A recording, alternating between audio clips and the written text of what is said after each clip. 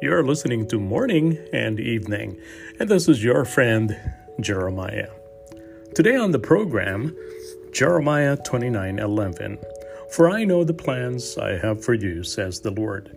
They're plans for good and not for disaster, to give you a future and a hope. These are words from a letter written by Jeremiah to God's people who had been exiled to Babylon. Jeremiah's letter encouraged God's people not to give up hope.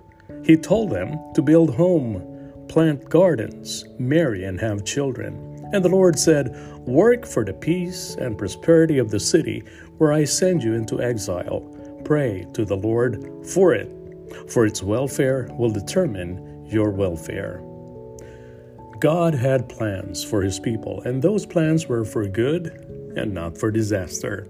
He desired to give them a future and a hope, but he said, "You need to bloom where you are planted."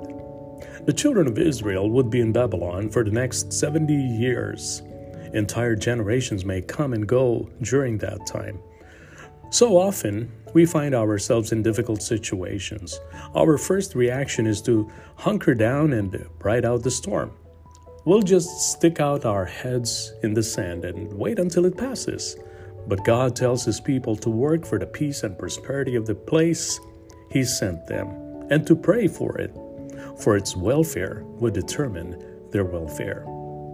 What if the outcome of our situation was dependent on our attitude in the middle of it? We all love this verse because it reminds us that God has a good plan for our lives, but we cannot take it out of context. We have to remember that it was spoken to a people in exile. God was saying, "Yes, I have good plans for you, but right now I need you to make the best of a bad situation and pray to the Lord right where you are. For how you fare in this situation may determine your welfare."